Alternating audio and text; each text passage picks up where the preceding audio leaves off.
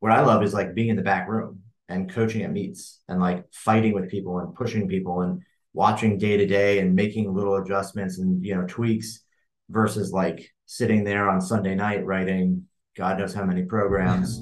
This is where you're meant to be. Like, I know it. I've never My been best more self sure is of better than every anything. single person who's going to walk on that platform at Nationals. Gosh, man, that was a moment to change my life, man. Work harder than everyone else and just keep going. Get up and do it again and again and again. The journey to a better you starts right now. Hey, what's up, guys? Welcome back to another episode of the Better Than Yesterday podcast. I'm your host, Angelo Kelly. On this week's show, I'm joined by two guys who live and breathe weightlifting, Max Ada and Joshua Gibson. I want to just start by reading a quick quote from Josh's Instagram, and I think this just really sums both of them up. It says, "Don't fake being passionate about something, because one day you'll meet someone who is truly passionate and they'll fucking embarrass you." So Max and Josh have been involved in the sport for a really long time. Both of them have put out a bunch of excellent content. Max, a bunch of ebooks with his work at Juggernaut. Josh has been the host of the Philosophical Weightlifting podcast for the last 5 years. He's gone super deep on the science behind weightlifting. I told them when we were talking about doing the show, I'm not as interested in the science and the sets and reps behind the sport.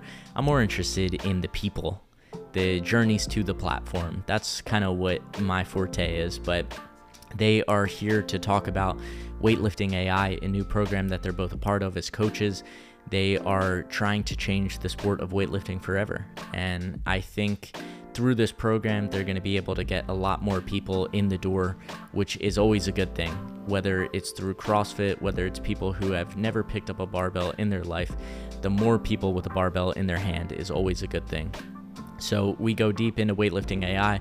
We also talk about Max's journey through the sport, how he's seen content evolve weightlifting, and what they both plan on doing in the future to keep growing this thing. So I hope you guys enjoy this one, and let's send it there now. Little intro about you guys.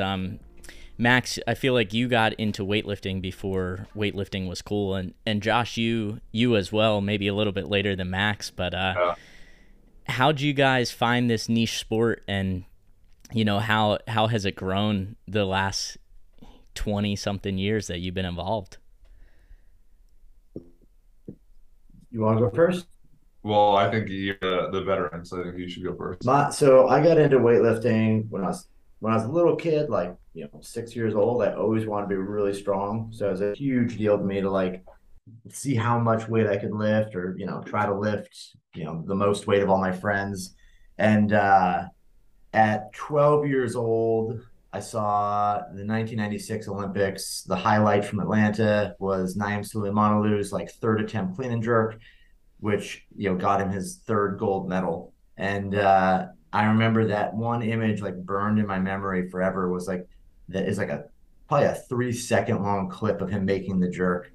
And yeah, it was just like I saw that and I'm like, that's what I've got to be as a weightlifter. And so I just kind of started training and started lifting weights and my like little like plastic and sand weights and this and that, and then found some information like I want to say a few years later, I bought like a weightlifting encyclopedia from Marty Dreschler, read that, did a lot of that stuff, taught myself how to snatch and clean and jerk from pictures in the book, and then eventually found a coach like right around high school, and he was my coach basically through till pretty much to the end, until I met Abajev and trained with the Bulgarians. But yeah, that was kind of my intro. It was just like I knew I wanted to be strong, and then I saw it on TV and pursued it. Is there any weightlifting meets at that point? Like, what do you do to compete? How do you find stuff? So to become an official USAW member, this is kind of a funny story. I went online and I think it was a modem. I went online with like a 56K modem, and I looked up USAW's website to find who the coach was in Montana, and the club, or what club there was. There was one club, and it was a guy named Brett Tudsbury, who was the Montana Strength University strength coach, and he ran a club. And it was kind of a coincidence, but I I found his address was in the thing, like where you could send him stuff. I called him up. His address was on the same street as mine. It was like maybe like 3 blocks away from where I lived. And so I called him. I was like, hey, I want to be a weightlifter. I want to, join the club here. And he's like, yeah, cool. He's like, where do you live? And I was like, well, I live, right down the street. He's like, oh, why don't you come over on Saturday and yeah, we can talk about it. And so I went over on Saturday and I showed up and he talked to me for a few minutes. And then he's like, well, so I got this giant pile of gravel that they dropped off from my landscaping. It's in the driveway. You mind, this is your first test. And he made me like shovel this monstrous pile of gravel into a wheelbarrow and carry it to his backyard and dump it out. And like, it was funny. I mean, I didn't mind working, but it was kind of funny. Like he just was like, saw an opportunity and did it, and introduced me later to a guy named Justin Braun, who ran the club at the university, and they would put on meets. Back then, I don't know if it's the same now, but back then the rules were that you had to have at least 6 USAW members competing in the meet. And we had like 6 people in the entire group, and it would include like judges. Like there was me and maybe 2 other kids lifting, and then like there was judges and the coach. And so what happened is, to make it 6 people, the judges were entered in the meet and they would go up and do a lift on the platform to make it an official competition. But that's how bare bones it was back then. But there was meets all the time, and not a lot in Montana. Maybe like 2 a year, if even 1 a year, and really small. How about you, Josh? Yeah, so I think I have a more relatable story, just because I got in weightlifting probably like 7 years ago. So it was after watching Cal Strength YouTube videos, like watching Donnie Shankle is bigger than you, watching John North and his antics, and then just being interested in kind of exploring that space. So what I was doing at the time is I was doing more powerlifting training just in a commercial gym. And I remember I wanted to warm up for my squats. So I grabbed one of the short curl bars, put a metal 25 on each side, stood in front of a mirror, and just started snatching, like contacting off my thighs. Wow. And I remember looking like down an easy curl bar. Yeah. Good Lord. And I remember looking down at my thighs, and there were bruises everywhere. And I'm like, all right, so this is the contact they're talking about. And some guy walks up to me, one of the trainers at the gym, and he's like, hey, could you step away from the mirror? Like, that's incredibly dangerous. And I was so offended by that. It's like, I know exactly what I'm doing. Like I'm practicing snatch perfectly. The guy who's doing snatches with an easy curl bar, despite watching videos of weightlifters not doing that ever, you're convinced you know what you're doing. Yeah, that's right. It's the Dunning-Kruger effect.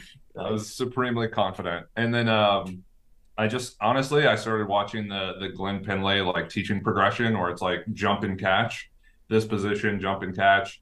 I like grabbed a power bar off a bench press, just started snatching, and eventually a few months later I found my first coach, Chelsea Kyle, out of Columbus Weightlifting, which is now Project Lift. Worked with her for 6 months, and then just because of my personality, I'm always interested in figuring things out for myself and exploring it like in as much depth as possible. So I really just went on a deep dive into weightlifting, kind of changed my professional career path. Got a bachelor's in exercise science, and then a master's in sports science, and then kind of find myself here with Max, just helping him work on more weightlifting content. What were you doing beforehand, like in school? I was in school initially for athletic training because it just like sounded cool, and then I dropped out like a year and a half into it. Took a bit of a sabbatical, like a hiatus, and then I started really getting into some stuff like from Martin Luther King Jr. Like one of his autobiographies is like really good. And he started talking about having a degree in philosophy, and to me that word had no meaning. I was like, what's philosophy? That doesn't make sense. Like I've never heard of it before. So I started to explore that. And I remember I would go to the local community college, their library, and just grab philosophy books and read through them. So before Stoicism was popular, I was reading Marcus Aurelius and Seneca and Lucretius and all those guys. And that kind of like helped me develop a worldview and path forward. And then I just like went down the rabbit hole again, and now like my one of my degrees, a minor in psychology, and that's like one of my interests, right? So the podcast is philosophical weightlifting, just because of like the way that all kind of like aggregated together. That's really interesting. That it's a unique combination, but I feel like it's like practical. It makes sense. Yeah, for sure. Yeah. And I do recommend people listen to your podcast. I've listened to a bunch of episodes. The one with Jim Rutter was my favorite. Jim was a former coach of mine, so he's been an awesome mentor. Yeah. Do you feel like, and this is one thing I've wondered, when you were training under Jim, did you ever understand his programming as well as when you heard him explain it on the podcast? No, because I had Jim right when I got into weightlifting. I was like, I did CrossFit, but I was a very beginner at that stage, and I don't know. I feel like Jim now, the programming is almost secondhand. Jim is extremely, I don't know how to say it. He's very good at motivating people. I think that's like one of his gifts is the programming, and we'll talk about how you guys program a little bit later, but I think that's kind of secondary to how Jim can motivate people. Like he just knows that one-liner to say to you, and you usually end up making a lift. So he's got that to where he can just come up to you and say something randomly, and you'll get in your car 2 hours later and be like, oh, I know what he was doing there. That's Jim in a nutshell. Yeah. That's awesome. Nice. I think the headline for this episode should be "This podcast is an important podcast." I don't know if that's how the world works right now. I feel like if I put Andrew Tate in the title, then it might do better. Andrew Tate, Liver King. It's getting wild out there. Primal tenets, yeah. Yeah, well, I mean, as far as weightlifting content goes, like Max, you've been able to see the whole ride as far as Cal Strength and it. I watched a video of you today missing a 302 back squat and then throwing the rack. That was really funny on YouTube. But you've kind of been there from the beginning to see how content has changed weightlifting, at least from the American sense. Do you what's your opinion on how far it's come since then? I mean, it's so content in weightlifting, like there's kind of these different converging factors that have all kind of hit at the same time. Like there's this thing that I think people get to a point where there's a lot of success or a big growth in something, and the question is, like, some people will be like, oh, that's because of what we did, we had this growth. And they may miss the fact that there was a giant wave carrying them up that way. So like a great example would be like, if you were the kind of person who like posted pictures online, and then all of a sudden, Instagram comes along and you happen to be one of the first users, like, and you grow to this massive following, the belief might be that, oh, I'm the one who's responsible for the success, versus the fact that no, now Instagram exists and there's this massive platform.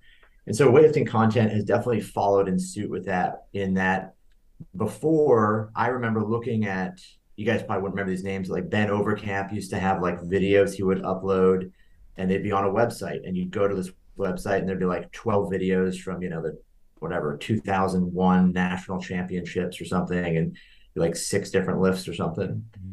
And it was like a little bit of an archive, and that was like pre-YouTube days. And then YouTube started to really grow into something, and you started to see people putting content of weightlifting up just from the perspective of like videos of lifting happening.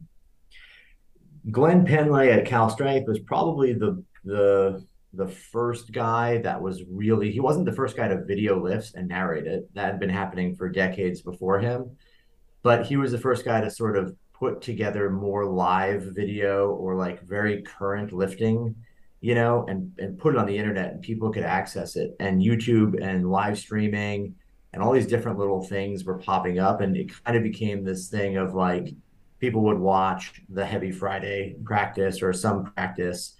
And that kind of drove a lot of the content, was just like, oh, show people lifting, do it. And then people kind of personalities, everyone gets in front of a camera, things start to change, and it starts to become this spectacle. And, just like YouTube, right? Like it just becomes this thing where the more wild or the more big it is personality wise or lift wise, like it starts to get more attention.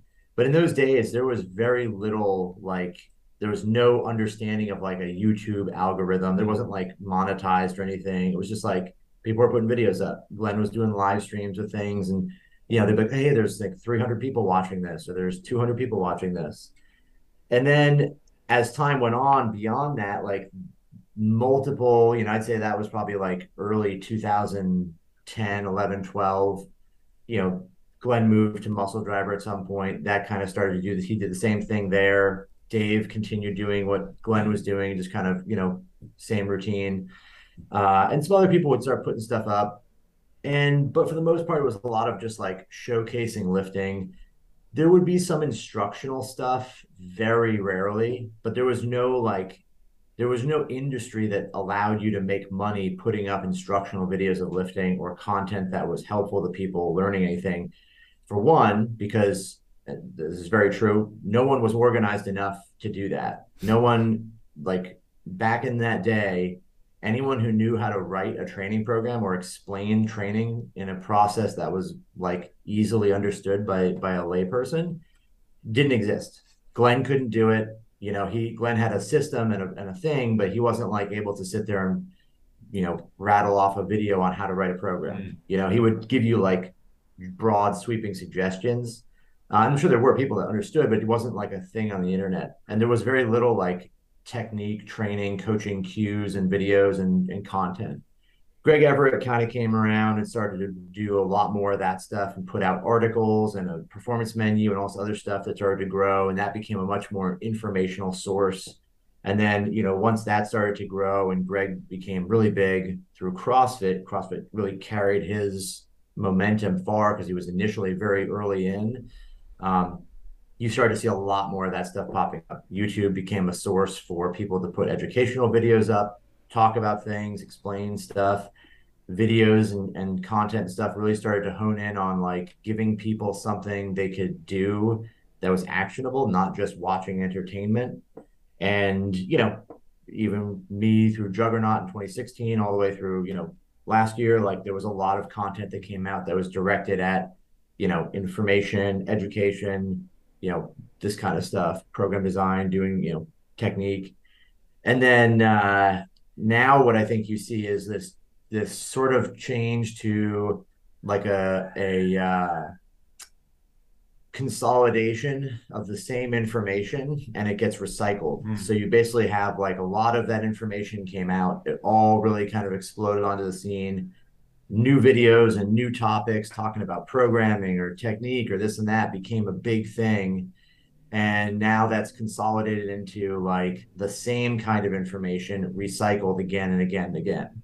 It doesn't feel like there anymore are discussions about the differences between things. People acknowledge that there's different strategies or different things. It's much more about like personalized or branded sort of things that they design. Here's my program. Here's this, here's that. There's obviously the people out there that are just latching on to whatever the most exciting new thing is and throwing that in your, in the feed, velocity-based training or, whatever thing, right? Post activation potentiation stuff is just like, hey, here's an idea, jump on this, big splash, and then the next thing will come around in 6 months or a year. But I think it's very much consolidated to the point where like there's a lot of knowledge and stuff out there, and it's kind of well accepted. No one's really producing like a new exciting ways of seeing weightlifting or delivering weightlifting stuff compared to what it was, 15 years ago, 10 years ago. Yeah, as far as content goes, like when I was first getting into weightlifting, it was all technique based. I was trying to find, I did all the Catalyst videos, start position, bar looping out, basically anything you want to type in, just type in Catalyst Athletics and the problem that you're having. But I think now it's shifting more towards like what you guys are what Weightlifting House is doing as far as like back room at competition, seeing how people are training. I mean, what Cal Strength was doing, like getting an insight into, and American weightlifting, especially like the the amount of high level athletes there are, like people want to see what they're doing in training, not just the 6 lifts they take on the platform. So I mean, there's only a couple of companies doing that, like who are doing it well. You know, you have Hook Grip, Weightlifting House, but there's not a ton who have been able to hit that formula. Yeah, it's interesting because like I would say Weightlifting House is the only company that actually has like their sights set on behaving in a way like a sports broadcasting company does. Hook Grip and All Things Gym are like instrumental in that, but you know, in what they provide is the instant short clip, you know, one single lift on the competition platform or one training hall lift. But there's nothing external to that. So they're not telling a story, they're not doing anything beyond displaying factual stuff, what happened, right? They may have a little commentary or something on the caption, but Seb's vision, I think, with Weightlifting House is very much more in line with showcase the entire sport, try to capture some of the external things, the personalities, the characters involved, like you would see in any other sport, right? Or what you'd see in like UFC is a good example, where you follow along the story of somebody. You know, there's a backstory, there's actual footage of them doing things in their life and the B-roll and stuff. And that, you know, is kind of the goal of what I think Weightlifting House is doing, is trying to bring the sport to people so they can understand it, even if they've never done a lift or have no intention of ever doing a lift. It's obviously like that I think is the next sort of quote unquote frontier of the content weightlifting, is that it will be very much purely about the sport and the characters and the people, much like it was before, but done in a more professional, more calculated way. Whereas before it was like, hey, here's Donnie Shankle and John North doing giant lifts. Yeah. Right now you're going to see, hey, here's like them hanging out outside of the gym and their story, their life, like the things that go on, right? All packaged in a way that it actually makes the sport appealing to regular folks. Well, and on top of that, you have such a deeper look at the athletes, but you also get this comprehensive view of the sport for coaches and for athletes and for the fans, right? So like Weightlifting House is really the only company that's allowing all aspects of the sport to be showcased in a way that like promotes it and then supports it by putting in good new information. So we're kind of working, on creating content for like the coaches education stuff and the athlete education stuff. And then Seb and that team, they're doing a lot of the filming, they're doing commentary, right? So it's like a very comprehensive approach to developing the sport versus say like a Hook Grip that is always just going to be videos or short clips, because what they're trying to do, I think, is just exploit what they've been doing in a way that like is a little better each time. Yeah. So maybe Hook Grip had entire training sessions, and then it's like an entire string of lifts up to a top lift. And then it's like a 15-second video, and then it's just like this short, fast-paced clip of Lasha hitting a world record, and then it's slow mode, right? So like the evolution of that is granular. That's kind of like All Things Gym. And then you have other like coach education businesses that do that, completely separately. So I think Weightlifting House is really filling this like interesting spot in the sport where they can be all providing, which I think is really cool. Mm-hmm. Yeah. Something Seb does that I think is kind of cool at Weightlifting House is like the like history videos and the like sort of progression, like what was the one he did, like progression of the snatch world record. Yeah. That kind of stuff is interesting because it's very like, it's a lot of that's going to disappear. A lot of that, like the history and the stories and stuff people remember, like as these people pass away, like if no one carries that on, it's kind of unfortunate because there's some very interesting stuff that, the evolution of the sport and people that have experienced it and witnessed it, that's a cool story to share. So I think that's awesome they're doing that. Yeah. Yeah, the showcase videos he did on Pyros, he did Pyros and who else? Naim and he did a bunch of them, but yeah, they're always super well done. And yeah, like people like me who got into the sport a little bit late, I had no idea about those. You see Pyros now and you're like, there's no way this guy was good at weightlifting. Like you just see him walking around and it's like, this is the greatest weightlifter of all time. It's crazy. Yeah. But it's interesting. Do you think it's maybe because as far as USA weightlifting content goes, there's not enough rivalries or there's not enough people at the top level? Like you see the A session at nationals and there's usually 2 or 3 people who are just way above everybody. So like you can't create that UFC type content where it's a rivalry, you know, maybe like as far as CJ Harrison would do that, but there's not as far as people who are a lot lower in the A session. Like you can't really create those rivalries as much as, you know, hand-to-hand combat. I think you can. I think it's the way it's done, right? I mean, it's also like the rivalries don't necessarily have to be like as direct as like, okay, Kate versus Maddie, right? Like that's a fantastic rivalry. Like the build up to the last Olympics and the whole process between Kate and Maddie was really cool if you knew what was going on, but no one showed any of it. And so the rivalry was just like that whole thing was lost. I'm sure to some degree there's a bit of like, you know, clever editing to make things appear more dramatic than they are.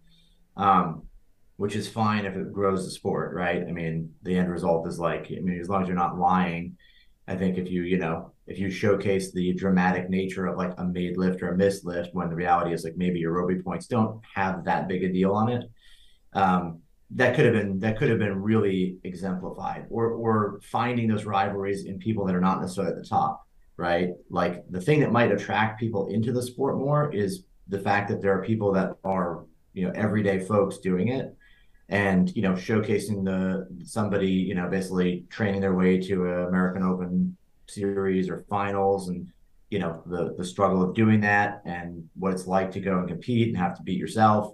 Like those things are definitely stories that people have a lot of interest in. Not every story at the Olympics is between 2 rivals, right? A lot of times it's between the person and some crazy adversity or something like that. Yeah, so I think it does exist. I think the more you grow it, the more it will exist and become real. Like the more you showcase the fact that there are people fighting back and forth, or teams fighting back and forth, or coaches fighting back and forth, like the more you show that the sport is very competitive, the more people will get into it because they see the competitiveness of it, right? They want to be part of that. They want to do this whole thing. You think about like how many people someone like Rich Froning or Matt Fraser brought into CrossFit. Like I would have to believe that the same thing would happen here in weightlifting if you showcased it the right way, you know? Yeah, I think what that looks like is just being more intentional with how you construct meets, get people competing against each other. So like Max has used the UFC example, and they'll often bring people into the ring or the octagon after you know someone wins the belt, right? And they'll have them go back and forth a little bit, or in the back room after a fight. Leon Edwards and Jorge Masvidal got into a brawl because they like had them paired up and they were giving an interview, right? So I think it's being intentional with like who is where and how they're interacting and like how you pair them together.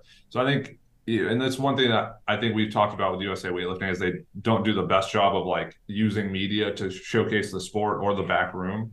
They just have like a bunch of different companies or cameramen kind of following people around.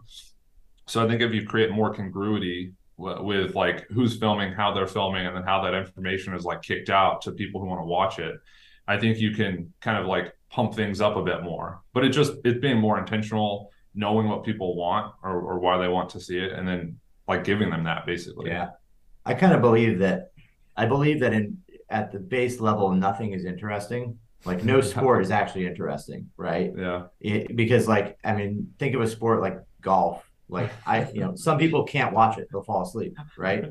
Yet it's massively popular. Yeah. Something like tennis or badminton, or there's any number of sports you can find something that's just excruciatingly boring, but you can always kind of get behind a story that's interesting, right? Like somebody struggling to do something or some kind of battle. It can be presented in a way that is captivating to people.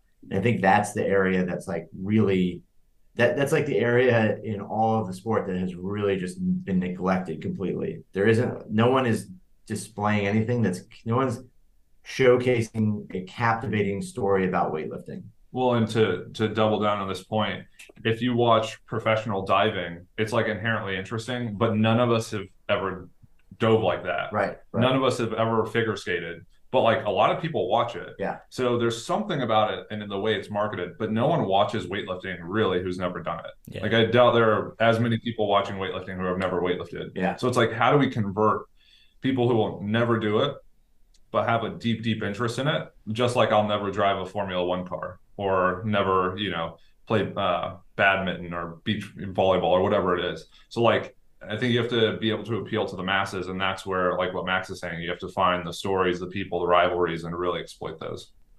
What I think's interesting too is, like, Max, you've coached a bunch of American record holders. There's not a ton of sports where the mom of three is training next to the American record holder. Like, you don't go and train with an NFL football team if you like to play flag football with your buddies. So that part is, that part is interesting, I think. Like, you get to, I mean, you can go to a certain gym and train next to an Olympian, and you're doing the exact same thing as them. That's something that I think can appeal to the general pop. And that's CrossFit too, right? A lot of people probably trained and worked out in classes with games champions, games winners. Like, so I think that's the same. Like, you look how popular CrossFit was, and to some degree still is, obviously. Like, that's the same thing, is people can look at it and relate to it and understand what it feels like to do those workouts, or what it feels like to do those things. Just like in weightlifting, you can watch somebody, you think about what you do when you're approaching a big lift, and you can feel that coming off of those people, right? You can also see it when somebody does something and you're just like, oh, that person, person was going to make that no matter what. You could see it in their eyes. So I think like that is a cool aspect, that like the people watching it have participated potentially alongside the people at the top. Well, and think about it too. You can get programming from Max Ada, who has coached American record holders. You couldn't get a playbook from Bill Belichick. Yeah. Like, it's like, hey, can I buy a playbook for my team? But you can get the same program that Max wrote for Shikasia or someone else who is snatched, more than most men will ever snatch. Yeah, that's interesting. Max, I feel like I would kick myself if I didn't ask you this, but squatting every day, I read 13 years straight. Is that literally every single day for 13 years? Yeah, I mean, usually sometimes I take Sundays off, but I would do something pretty much every day. Well, you can't write a squat most days book. Yeah, the title sounds good, but it's not every single day. It would fluctuate too. I mean, obviously there was days I missed, for whatever reason. But there was a stretch there training with my coach as a weightlifter. It was every single day for sure, for at least 6 years. And then beyond that, just squatting every day, basically every single day. Sundays we would train. Sometimes, like the odd day here and there, you just wouldn't do anything. We didn't feel like, not if you didn't feel like it was, there's something that got in the way, like I was traveling or something. But yeah. Did you ever question, like, is this going to work? Or is this working? Many times. When I was a lifter, this was a good example of where content and like just the internet and the accessibility of it really made a difference. Like when I trained, like there was a coach in Montana who was 60 miles away, and I would drive there and train with him every day. And like the internet existed and books were out there, but like none of it was curated in a way that like made me think, oh, I should do this thing because it's a lot better, right? Even like Catalyst, right, who has a huge library of stuff, it wasn't curated in a way that was like, start here, do step 1, do step 2, do step 3, right? It's like a lot of information, but it's just kind of presented as like a library, right? And so there was no like direct line or course of action from somebody who was unsure what to do. And like, okay, this is step 1, go all the way through this. Here's how you become a good weightlifter. But I have a question. So you had one source of information for weightlifting, and you had to drive 60 miles every session. Do you think that helped you stay in the sport and stay committed to one process of getting better versus having, you have Catalyst, CalStrength, you have like what we put out, you have so many different sources of weightlifting content that people just tend to jump around because they're either unsure or they're looking for something different because there are so many options? I think the difference is back then, I mean, there was other information. Like I had books, I knew of stuff. There was forums, but it wasn't in a way that was convincing. Right. So Now the difference is that, ourselves included, like everything someone's giving you, they're selling you. Yeah. Right. And it doesn't mean they're selling you to try and make money, but like people are writing things in an attempt to get something from you. Right. Right. Or presenting something, whether it's your attention, whether it's your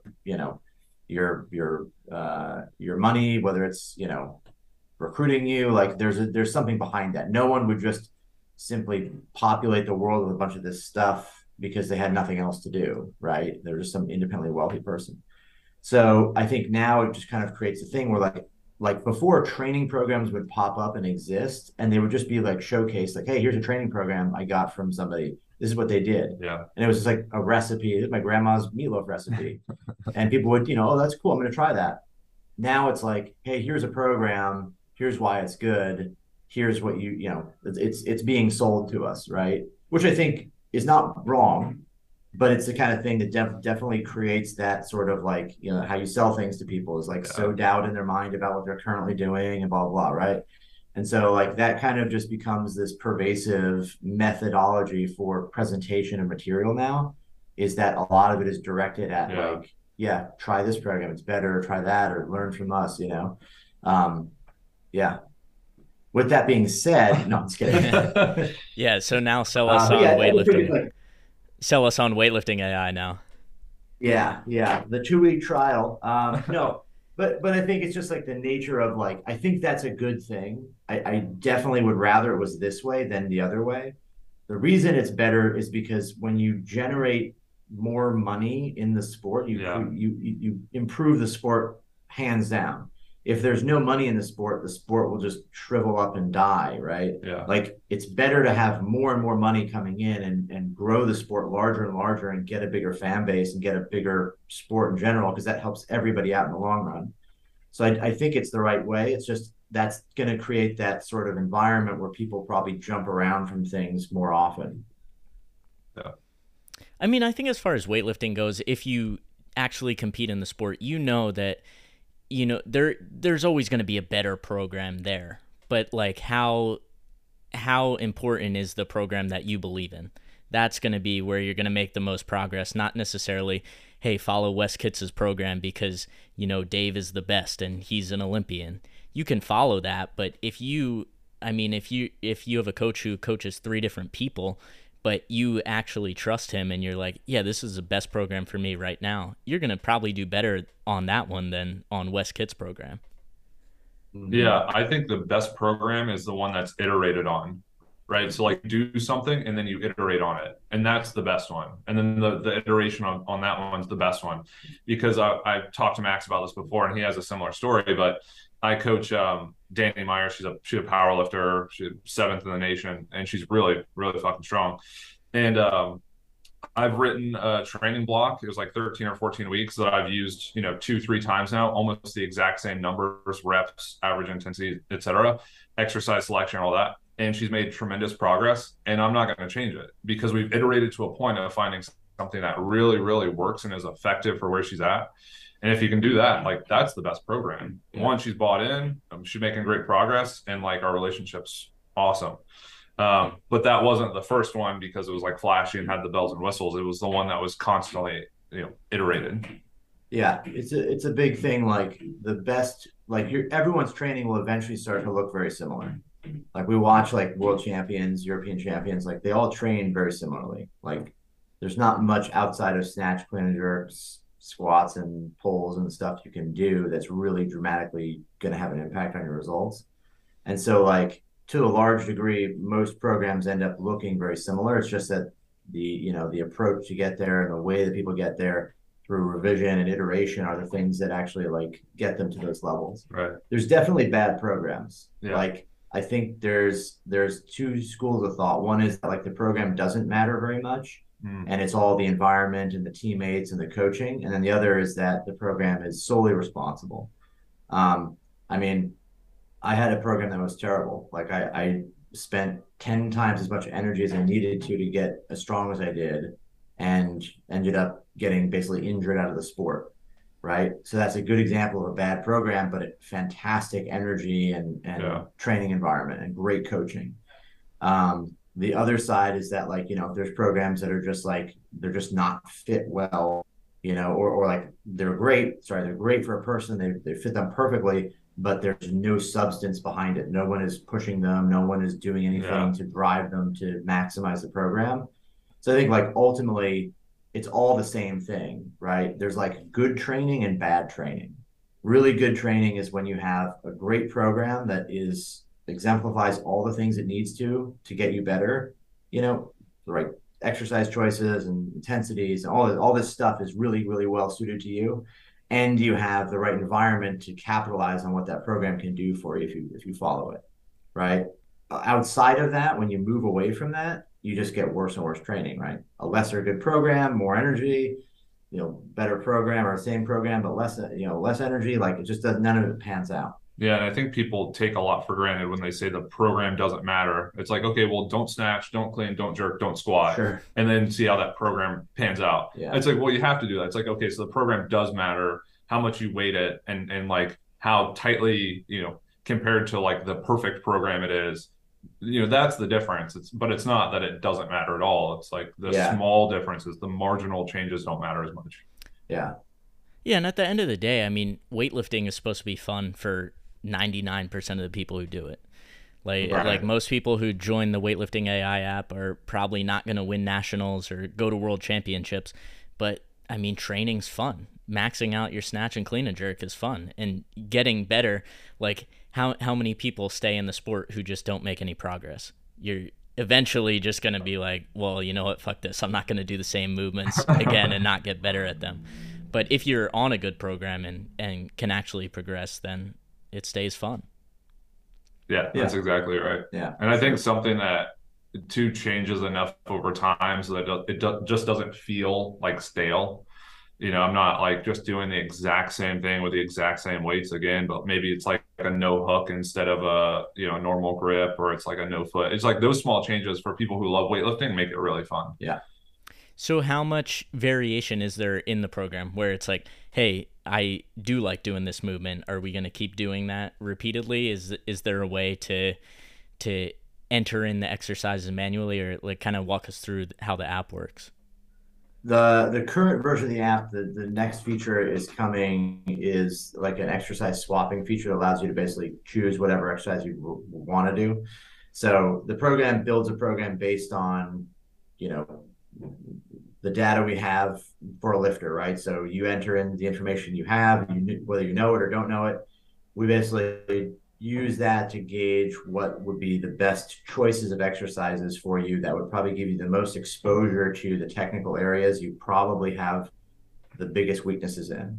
And then as you train, as you execute those training, you rate your sets using like white lights and red lights that basically give us an idea as to, like, okay, are these sets going well technically? Are they not? Are you feeling strong, not strong? And then from that, we basically make changes. The AI makes changes to exercise choices for the next training blocks. It might even make choices that are changed like within the week. So if you make some like PR power clean, let's say you enter in that you have a really low power clean, the AI is going to give you a bunch of power cleans because it thinks that's possibly low hanging fruit to improve your results.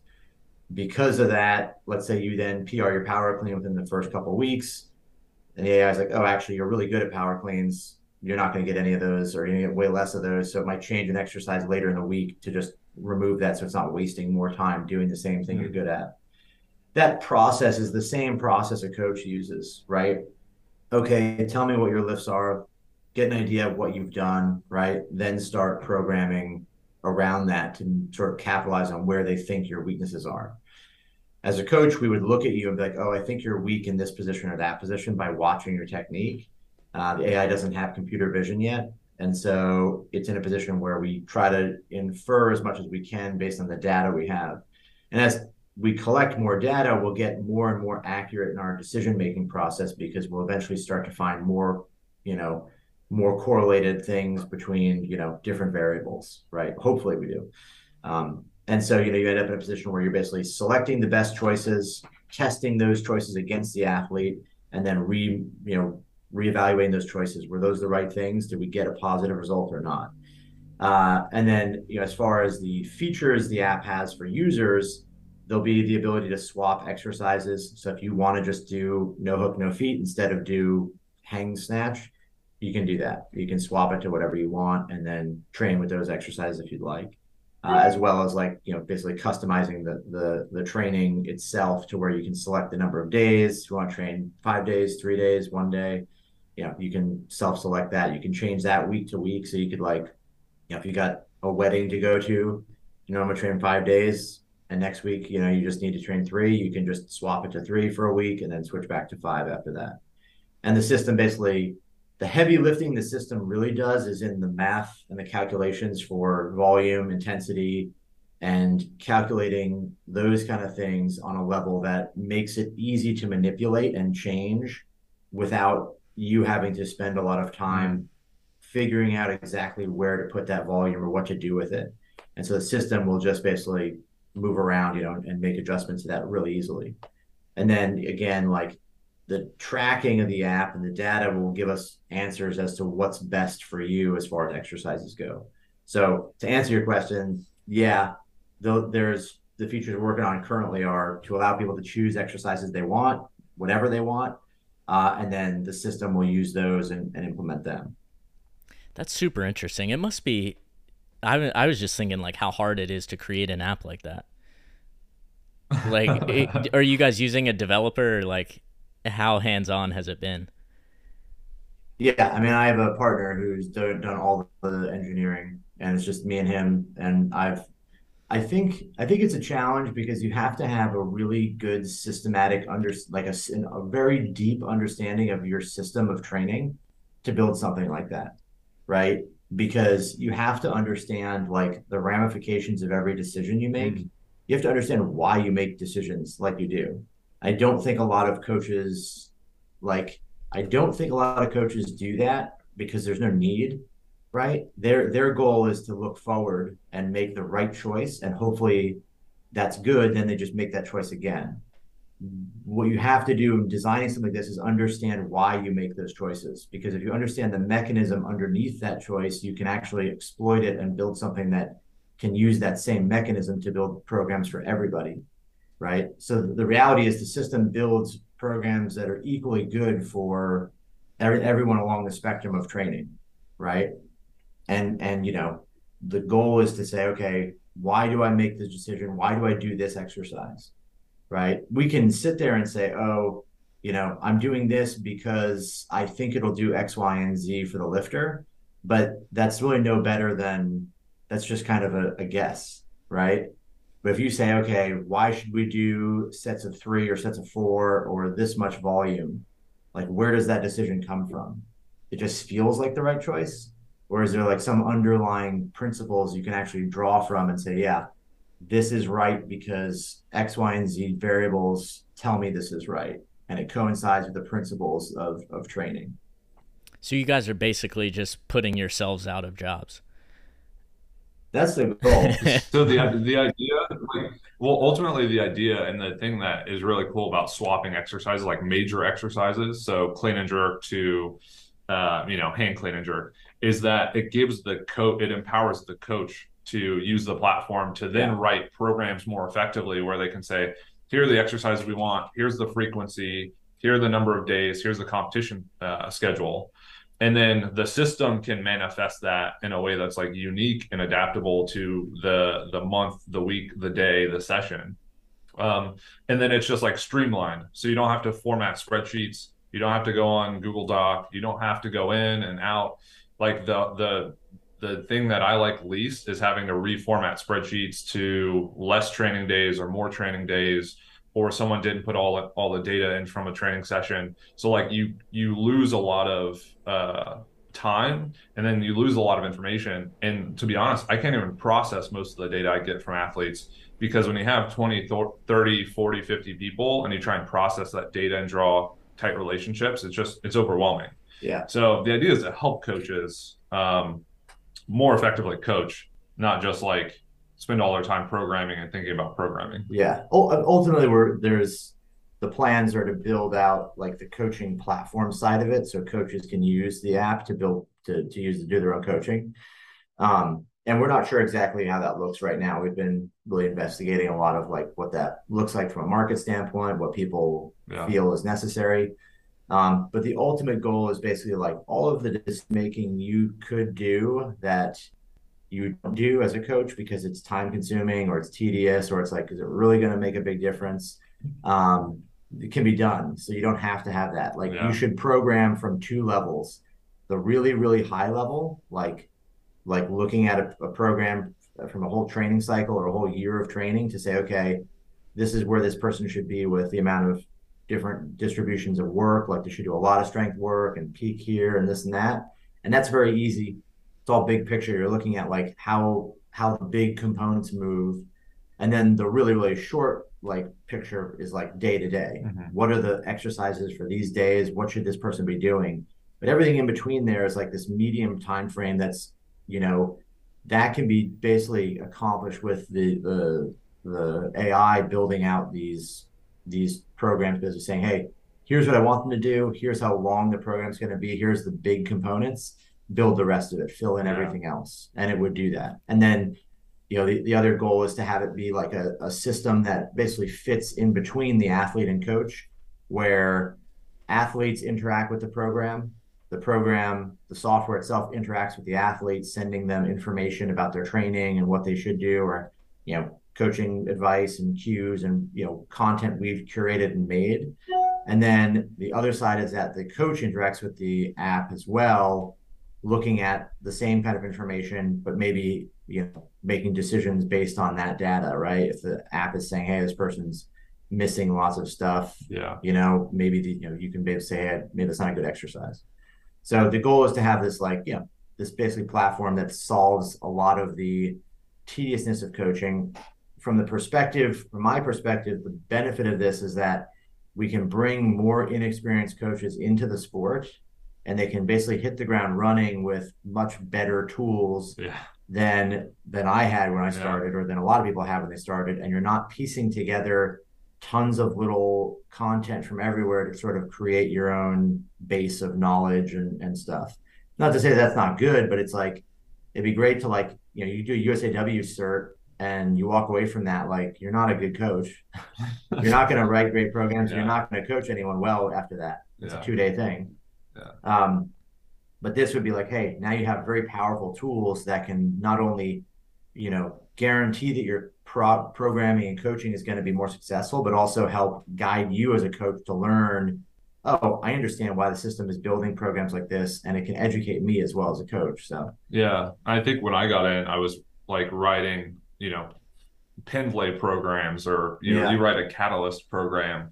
So we get people away from the methods and the names, and we get people working towards like just a deeper understanding of like, okay, what are the principles of training? How do they manifest themselves? Why do they look like that? And then you can write a program from anyone. You're not just recycling the Texas method and saying, well, we'll do 8 sets of 3 instead of 5 sets of 5.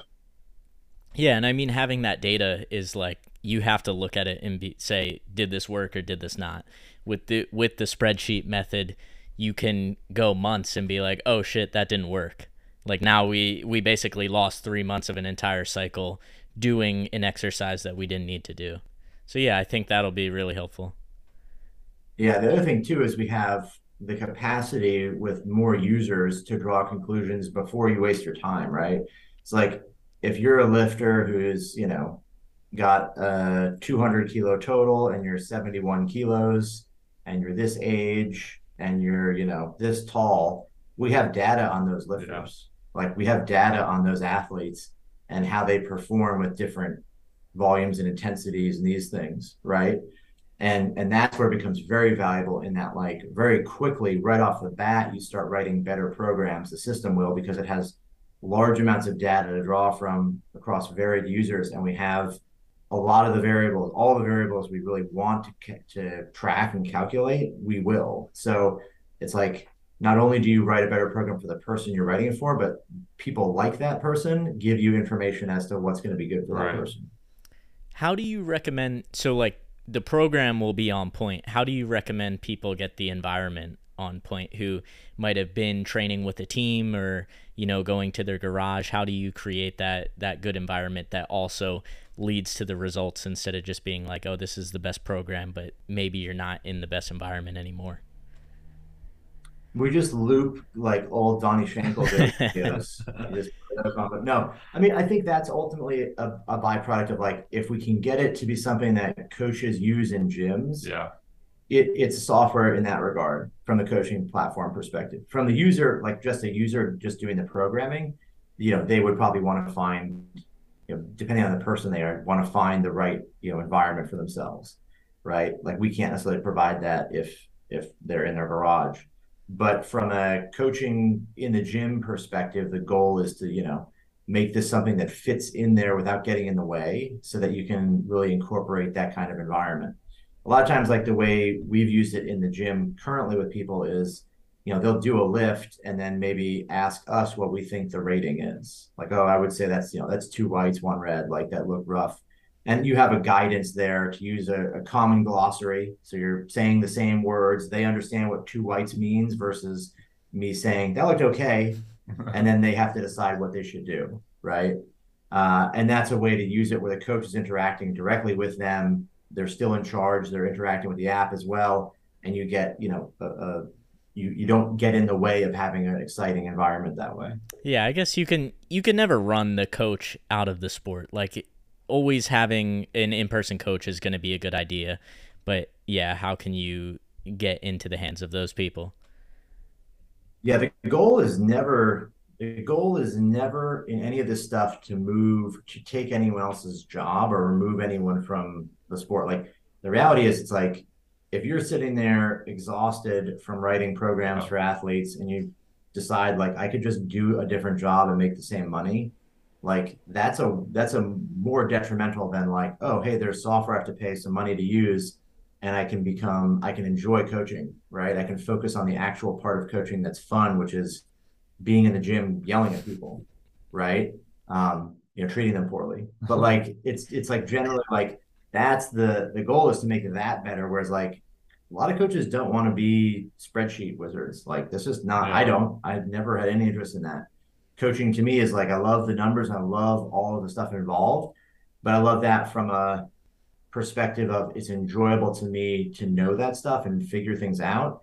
What I love is like being in the back room and coaching at meets and like fighting with people and pushing people and watching day to day and making little adjustments and, you know, tweaks versus like sitting there on Sunday night writing God knows how many programs, you know, like, so I think the goal is like bring more people in because the job is, you know, can be done with technology that makes it easier. Yeah, I don't think anyone has ever gotten into the sport because they think I can't wait to program on Saturday night, but I hate going to the gym on Monday morning. It's usually like, I love going to the gym and coaching and seeing people carry out their training.